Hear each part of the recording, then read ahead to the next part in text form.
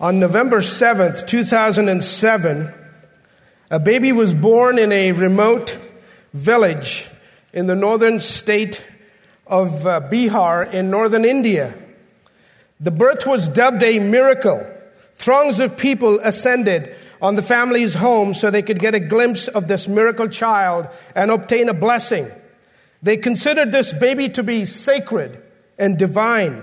So much so that the family had to go into hiding, overwhelmed by the crowds as word spread across the land. You see, this baby was born with 4 arms and 4 legs. The parents thought that this baby girl was an avatar or a reincarnation of the Hindu goddess Lakshmi. They named her Lakshmi. Little did they know that this was a rare condition called ichthyophagus, a congenital birth with a parasitic twin. The baby that was thought to be God was nothing more than a pregnancy gone wrong, an abnormal birth with an ugly deformity.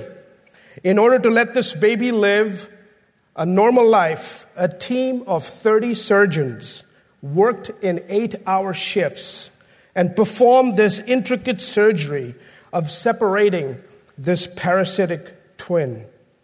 Amazingly, many Hindus were angry because they honestly thought that this was a goddess. In fact, they believed that if you're born with an extra appendage, like a finger or a toe or something, that you're not to remove that because that is an extra gift from God. This morning, I want to focus on another birth. And this birth also took place in a small, relatively unknown village, Bethlehem of Ephratah. But this one was a real miracle. This one was an amazing, unprecedented, extraordinary, unique, marvelous marvel of a birth. This birth was unlike any other the world has ever seen. One of a kind, never to happen again. It was truly a wonder of wonders. This was a birth that would change the world. The birth was anticipated for hundreds of years as people were waiting and longing for the arrival of this special person. They were on the lookout. Wise men from the east were studying the scriptures and waiting for the arrival of this special birth. The ruler of the land was troubled about this birth. This birth was rooted in biblical prophecy and foretold by prophets of old. This was a miracle. The effects of this amazing birth divided human history into 2 periods, BC and AD. Yes, the Hindus have their calendar, the Muslims have their calendar, the Sikhs have their calendar, the Chinese have their calendar. In fact, you're about to enter the year of the rabbit. But let me tell you, ladies and gentlemen, today is December 19th, 2010 AD. And every time you write that date, you are making reference to that first Christmas. This morning, I want to share with you 3 truths that are often overlooked in the story of Christmas. And the first one is the faithfulness of God. The birth of Christ forever established a living testimony of the faithfulness of God in keeping His word. Today we lit the candle of prophecy in the Advent tradition. The candle of prophecy reminds us that God is faithful. He keeps His word. This word is trustworthy. This word that we have is trustworthy because the author is trustworthy. This word is true because God is true. And when God says something, He's going to do it. And when there's a prophecy, it's going to happen. Because God is behind it. He is faithful. In fact, the Bible says in Galatians chapter 4 and verse 4, when the fullness of time had come, God sent forth His Son, born of a woman. When the fullness of time had come. What does that mean? That means there was a specific time. God had a timetable. At exactly the precise moment in history, God sent His Son. You see, the time was right. The faithful remnant of the Jews were longing for Christ to come as their Messiah. Their national dreams had faded.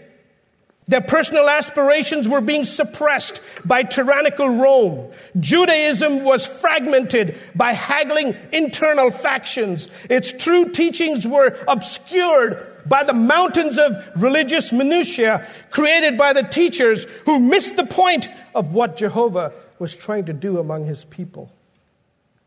It was an impoverished world. Rome had bled them dry materially. Religious leaders had misled them spiritually. There was no voice of the prophet in the land. They were waiting for the silence to be broken. Ladies and gentlemen, the canon was closed, and there was 400 years of silence between the Old Testament and the New Testament. And so they were waiting for this silence to be broken. There was plenty of time during these 400 years for people to study the scriptures and the prophecies of the Old Testament. So they knew that one day the voice of God was going to be heard in an infant's cry. Deity would invade humanity. God would step into time, not in some grand, majestic way as some people thought, but in the humblest of ways. Israel's hope would be born of a woman. His word is true. God is faithful. He keeps his promises. He promised a redeemer, and he fulfilled that promise. With all the genealogies, the covenants, the prophecies of the promised Redeemer converging into that infant lying in a manger, God celebrated this event with a spectacular announcement as the night sky exploded with dazzling light and the angel appeared with heavenly hosts proclaiming, "Do not be afraid, for behold, I bring you good tidings of great joy, which shall be to all people. For there is born to you this day in the city of David the Savior, who is Christ the Lord." Luke chapter 2. You see, this was a fulfillment of the prophecy given to Isaiah. The prophecy that was given to Isaiah. The Lord himself will give you a sign. Behold, a virgin will be with child and bear a name, and she shall call his name Emmanuel. At a time of great crises in Israel, God made this promise to the house of David 700 years before Jesus was born. He made this promise, and he spoke through the prophet Isaiah and gave them a promise of a Messiah. You see, the nation of Israel was preoccupied with searching for signs for God. In the Old Testament, God often gave signs as a way of letting people know what he was going to do. And the New Testament, Jews would always ask for a sign. In fact, Paul writes to Corinthians, I think in chapter 1, and he says, Jews are always wanting a sign. Well, Isaiah presents to the nation of Israel the first of three premier signs. The first one, which is where we're going to spend our time, is the virgin birth, Isaiah 7:14. The second sign was the resurrection. Remember the Jews coming to Jesus and said, "Give us a sign." And he says, "Destroy this temple, and in 3 days I will raise it up." And it very clearly showed he was talking about himself, about his body, the death and the resurrection. That was the second sign for the children of Israel. And then there's a third sign, and that is the second coming. Matthew chapter 24 and verse 30 talks about a sign for us when the Son of Man is going to be coming with glory in the clouds, and how we long for that. You know, every time we celebrate communion, it's a reminder of what? That he's coming back. It's a time to look forward, because he says, "Do this until he comes, until I come again." So here in Isaiah 7 and verse 14, it's a sign that has come directly from the Lord. Therefore, the Lord himself will give you a sign. And here's the sign. Behold, a virgin will be with child and bear a son, and she will call his name Emmanuel. Now here's the question. In fact, in chapter 8, if you look at chapter 8 and look at verse 8 and verse 10, the prophet is told that the God of Israel is Emmanuel. And so, but the question here is, how can a virgin have a child? That's an impossibility. In fact, that's the question that Mary asked Gabriel when Gabriel, the messenger sent from God, said, you're going to be having a child. And she said to the angel in Luke chapter 1 and verse 34, how can this be? I am a virgin. And the answer was astounding, recorded by Luke, the beloved physician. By the way, the beloved physician, that's a scriptural term. Paul referred to Luke with that in that way in Colossians chapter 4, verse 14. Anyway, Dr. Luke records this for us, that the angel come and tells Mary, Mary, the Holy Spirit is going to come upon you, and the power of the Most High will overshadow you. And for that reason, the holy offspring shall be called the Son of God. And I love this last part. Mary, listen to me, Mary. Mary, nothing is impossible with God. Don't forget that now. Mary was saying, how can this be? And so the angel was explaining, listen, the Holy Spirit, the third person of the triune God, is going to come upon you. And the power of the Most High. Do you know that every Jew understood immediately when they saw that or heard that, the word the Most High? When you heard the power of the Most High, they knew immediately who that was. Because that phrase refers to Jehovah God. And so Mary, the Holy Spirit is going to come upon you. The power of Jehovah is going to come upon you. And it's for that reason that the holy offspring is going to be called the Son of God. Do you realize we got the Trinity in this verse? We have God the Holy Spirit. We have God the Father. And we have the Son of God. All three in one verse. Some of you students preparing to go to seminary, make a note. Might be a quiz question. But Mary, remember this. And then the angel, basically what the angel was saying is, Mary, we don't need a man in this deal. God alone can bring the Messiah into this world in human flesh in a miraculous conception, which would guarantee the sinlessness of the Son of God. Mary, I know you got the XX chromosome. But we don't need Joseph's XY chromosomes. Because God is going to supply that in a supernatural, miraculous conception. And that's the reason that this child is going to be holy. It's not going to have the normal sin nature. This is a marvel, isn't it? And Mary finally understood. The reason the offspring was going to be holy was not because Mary was holy. The reason the offspring was holy is because God was involved in this miraculous conception. There is no indication anywhere that Mary was holy.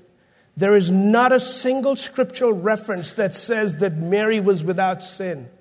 In fact, I want you to notice what Mary said when she finally understood it all. She said, my soul exalts the Lord, and my spirit has rejoiced in God. And notice the next two words, my Savior. Mary needed a Savior, just like we need a Savior. She was just like us. She was not sinless. Now I'm sure she was a wonderful, godly, young Jewish teenager. I'm sure she studied the scriptures. I'm sure she was an obedient child. I'm sure she tried to please the Lord in all her ways, and that's why God chose her. But she was not sinless. She needed a Savior. And so this amazing prophecy is given to Isaiah. And it basically says that you're going to have a child, and this child is going to have two natures, a divine nature and a human nature, which leads us to the second truth that we often overlook in our Christmas story, and that is that the dual nature of Jesus Christ. This stupendous miracle of incarnation, a divine person adding on a true human nature to his personhood without becoming two persons. That's the miracle. And you know what? That was essential for our salvation. He was not just a man, not even a sinless man like Adam was before the fall, but he was one person who was both God and man. Therefore, he is fully capable of paying for the sins of the whole world upon the cross. Nothing is impossible with God. This dual nature of our Savior is further revealed in the next chapter in Isaiah. We've gone from 7 to 8 in Isaiah 9 and verse 6. The dual nature of our Savior is so clearly revealed here because you look at this prophecy and Isaiah said, "For a child will be born to us." And that is human nature. A child is born. But notice, a son will be given to us. That's divine nature. And the government will rest upon his shoulder, and his name will be called Wonderful Counselor, Mighty God. Hey, Mighty God, that's God. It says it right there. This child is going to be called Mighty God. What more do you want? Eternal Father, Prince of Peace. One person with two natures. God, fully God, man, and fully man. This is an amazing mystery. This is a mystery that a person who has always been God is now going to take on humanity. Who is this person? He is the eternal Word of God. That's what we hear in John chapter 1 and verse 1.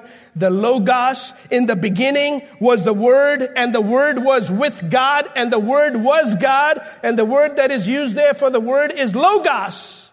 This is the eternal Logos, the eternal Word of God, the eternal Son of God. And in verse 3 it says, "And all things were made by him, and without him was nothing made that was made." He is the creator of the world.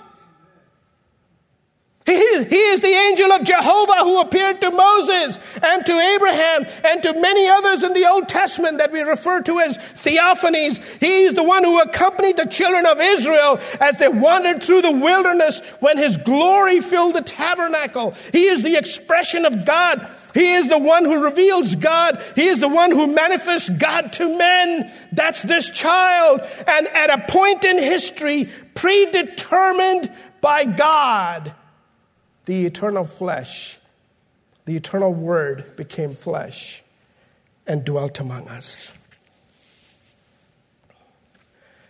This is one of the greatest miracles, or probably the greatest miracle, the turning point of all of history, when God became a man. You know, it's something that I can't fully understand. I mean, how can the one who by definition is life experience death? How can the one who never sleeps, Psalm 121, he neither slumbers nor sleeps. How can the one who never sleeps sleep in a boat? How can the one who never hungers, who doesn't need anybody or anything, who is self-existent, how can someone like that be hungry and thirsty? How can the one who is the eternal Word be born as a baby who cannot speak? How can the one who upholds all things by the word of his power be unable to utter a word?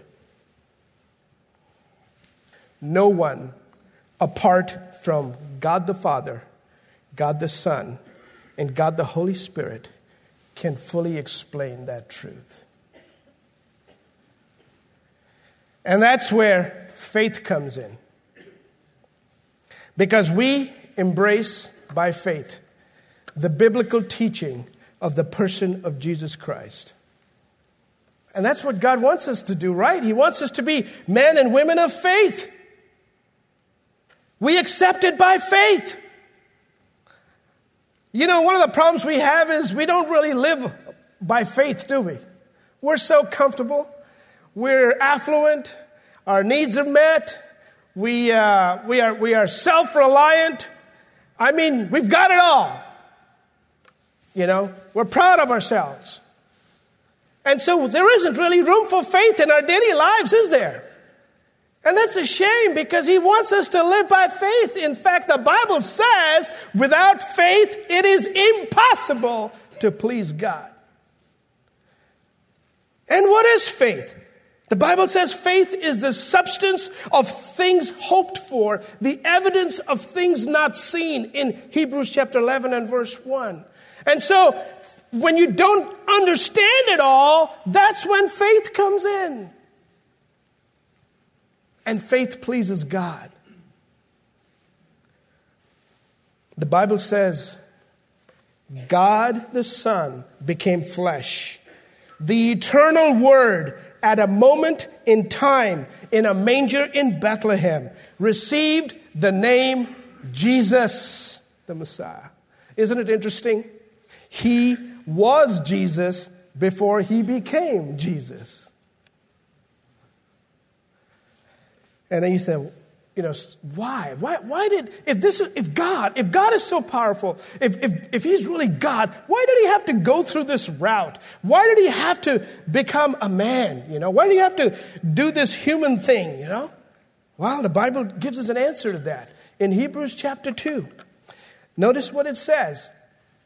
Since then, the children share in flesh and blood. He himself likewise also partook of the same, that through death he might render powerless him who had the power of death, that is the devil, and might deliver those who through fear of death are subject to slavery all their lives. Do you see that? He had to become a man because of us, because we share in flesh and blood. In order to deliver us, he had to be made like unto us. Like all Passover lambs, which are raised specifically to be sacrificed, Jesus was born in order to die. In order to be that ultimate sacrifice for sin. And that leads us to the third truth that is often overlooked, and that is the provision of a final sacrificial lamb. Jesus humbled himself to be born as a human being and became obedient to the point of death. Even death on a cross, so that we could have forgiveness of sin and everlasting life through faith in him. He was the final sacrifice. Notice with me the infinite self-emptying of our Savior that he experienced on that first Christmas before he could become the Lamb of God who takes away the sin of the world. Look at Philippians chapter 2, the passage that was read earlier.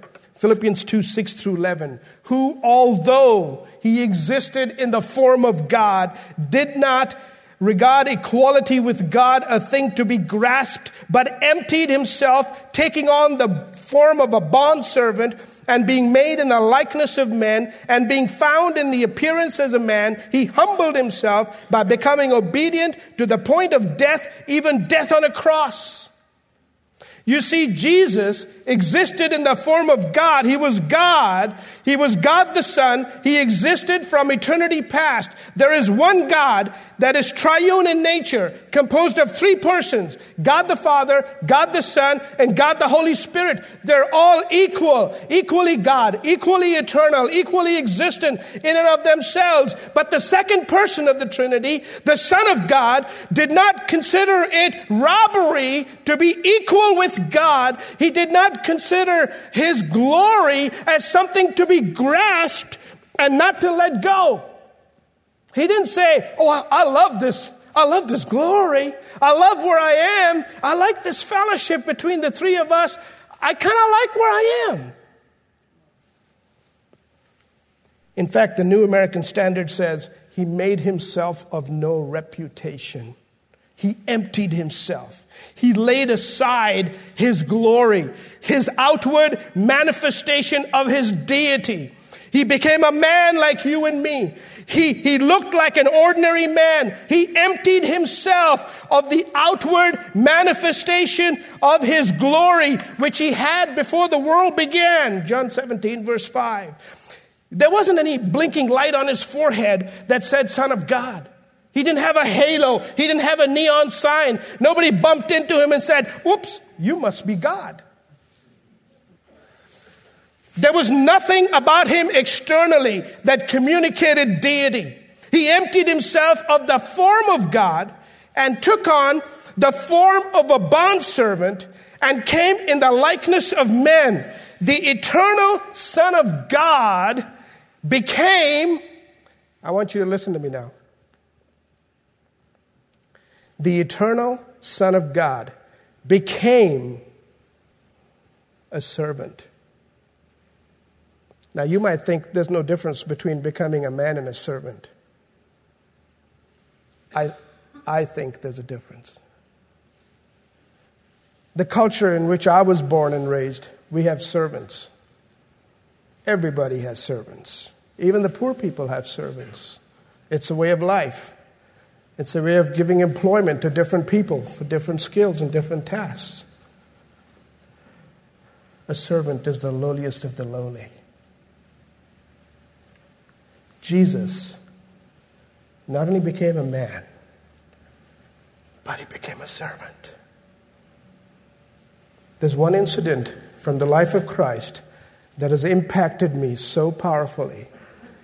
And it was this: in the Last Supper, the night before he was going to get betrayed, Jesus gave the servant a day off. And after all the disciples were seated, reclining at the table, he went and got a basin and a towel. And he did something shocking. You have to live in the East to understand the full impact of what he did. Western societies don't get it completely, what that meant. Even today, especially in India, when a young person arrives at his grandfather's house, the first thing he does is touches the feet of the grandfather. And grandfather lifts him up and says, "God bless you." Touches the feet. You never, ever touch a feet of a servant. You only touch the feet of somebody above you, somebody who you deeply respect and honor.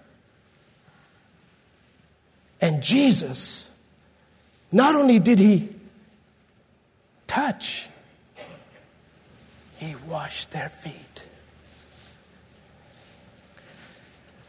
That's the story of Christmas. The incarnation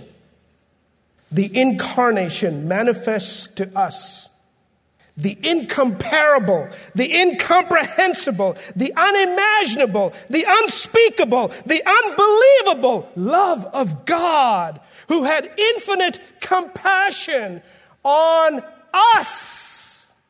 On us? Who are we? Who are we? We are a world of filthy, unclean, selfish, egocentric, sinful human beings. And yet he chose to send a deliverer to save us. That's the essence of Christmas. And my friends, it extends far beyond the dimensions of a calendar year.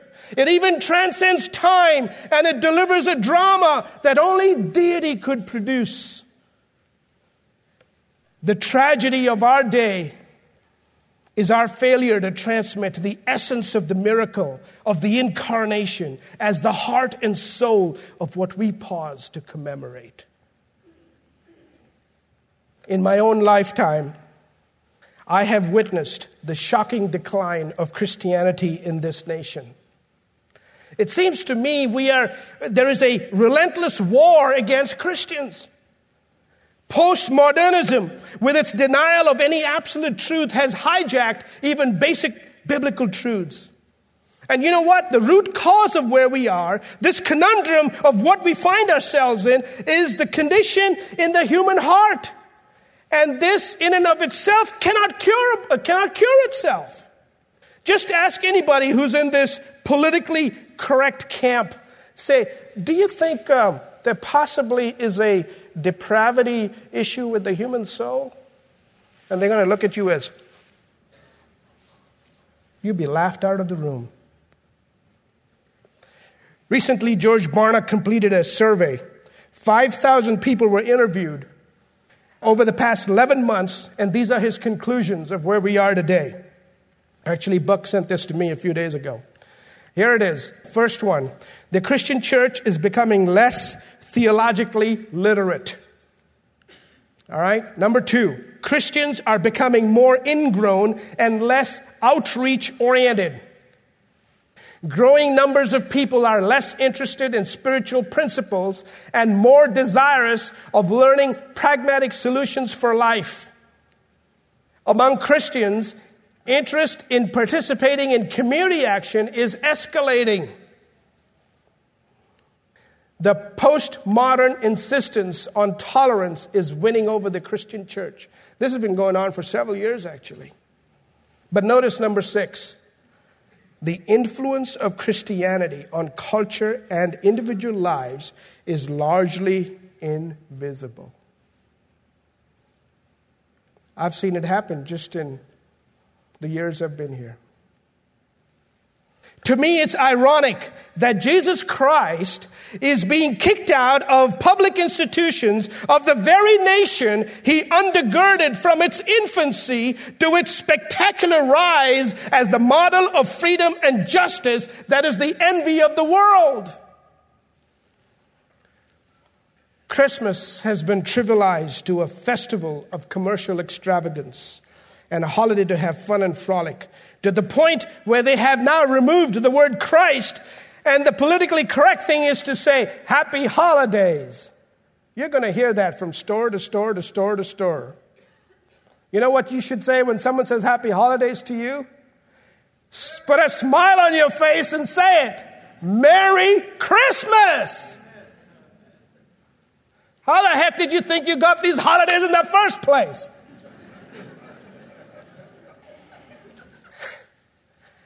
The world's comprehension of this amazing event seems to be buried in the wrinkled wrapping paper laying on the living room floor.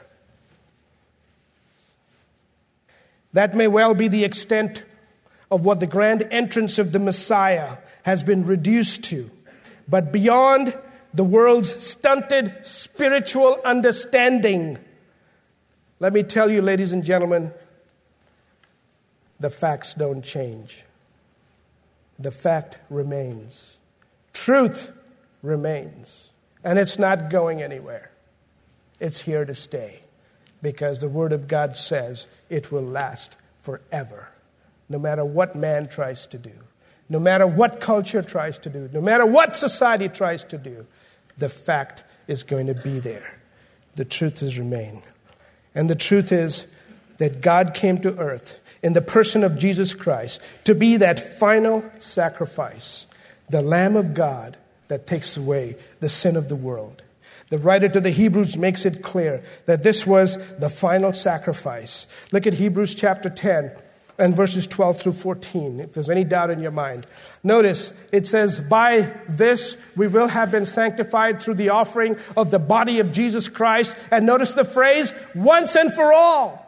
And every priest stands daily ministering and offering time after time the same sacrifices, which can never take away sins. But he, having offered one sacrifice for sins for all time, sat down at the right hand of God. And notice, for by one offering, he has perfected for all time those who are sanctified. Ladies and gentlemen, Jesus Christ was the final sacrifice.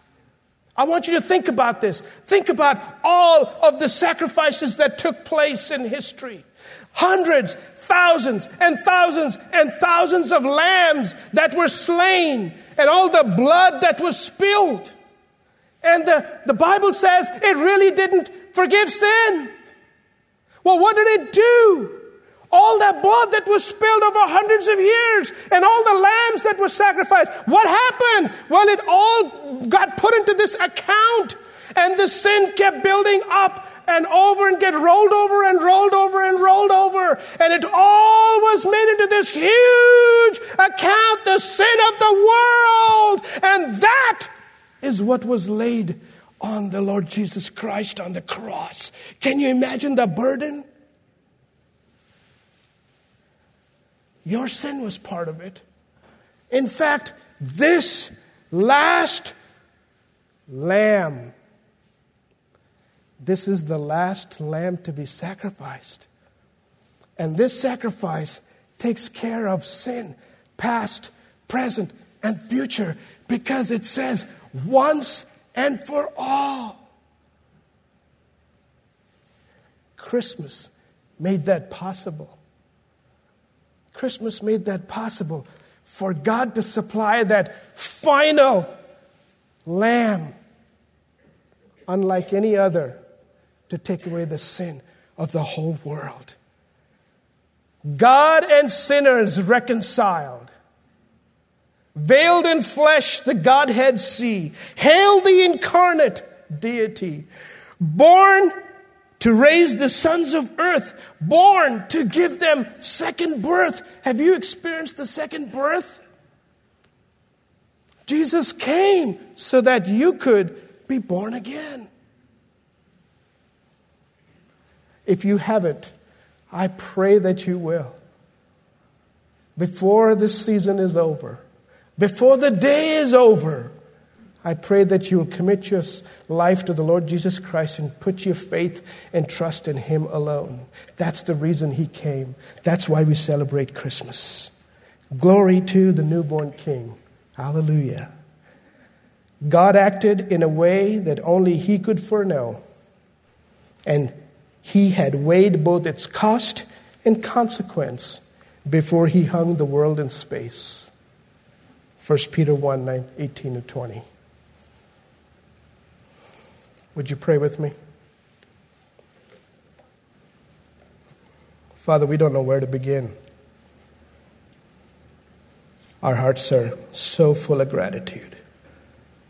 We don't deserve your love. We've let you down. We failed you. We ask your forgiveness. But Father, we do want to rejoice. We want to rejoice because of that gift you gave us, the gift of your Son and the gift of eternal life through Him. Oh, how we rejoice. Father, I pray that this season, as we get together with our families and our friends, that we would pause. Pause to thank you for who you are, what you've done, how much you've loved us, how much you suffered for us, so we could live forever. Oh, how we thank you. Thank you, Father, for your word. Thank you that you are a trustworthy God. Thank you that your prophecies have come true. And we wait for the other half of the prophecies to come true, that you're going to come again. This time, not as a little baby, but as one who is going to conquer. And we long for that, and we long to be part of the army with you. Thank you, Father, for this time of the year, and may we be grateful, and may you use us to spread this news to those who don't know you. So many out there have no clue as to what Christmas is all about. I pray that you give us boldness and courage to spread the news. We love you, we honor you, and we worship you today. And now to Him who is able to keep you from stumbling and to make you stand in the presence of His glory, blameless with great joy, to the only God our Savior, through Jesus Christ our Lord, be glory, majesty, dominion, and power before all time, now and forever. Amen. Thank you all. God bless you.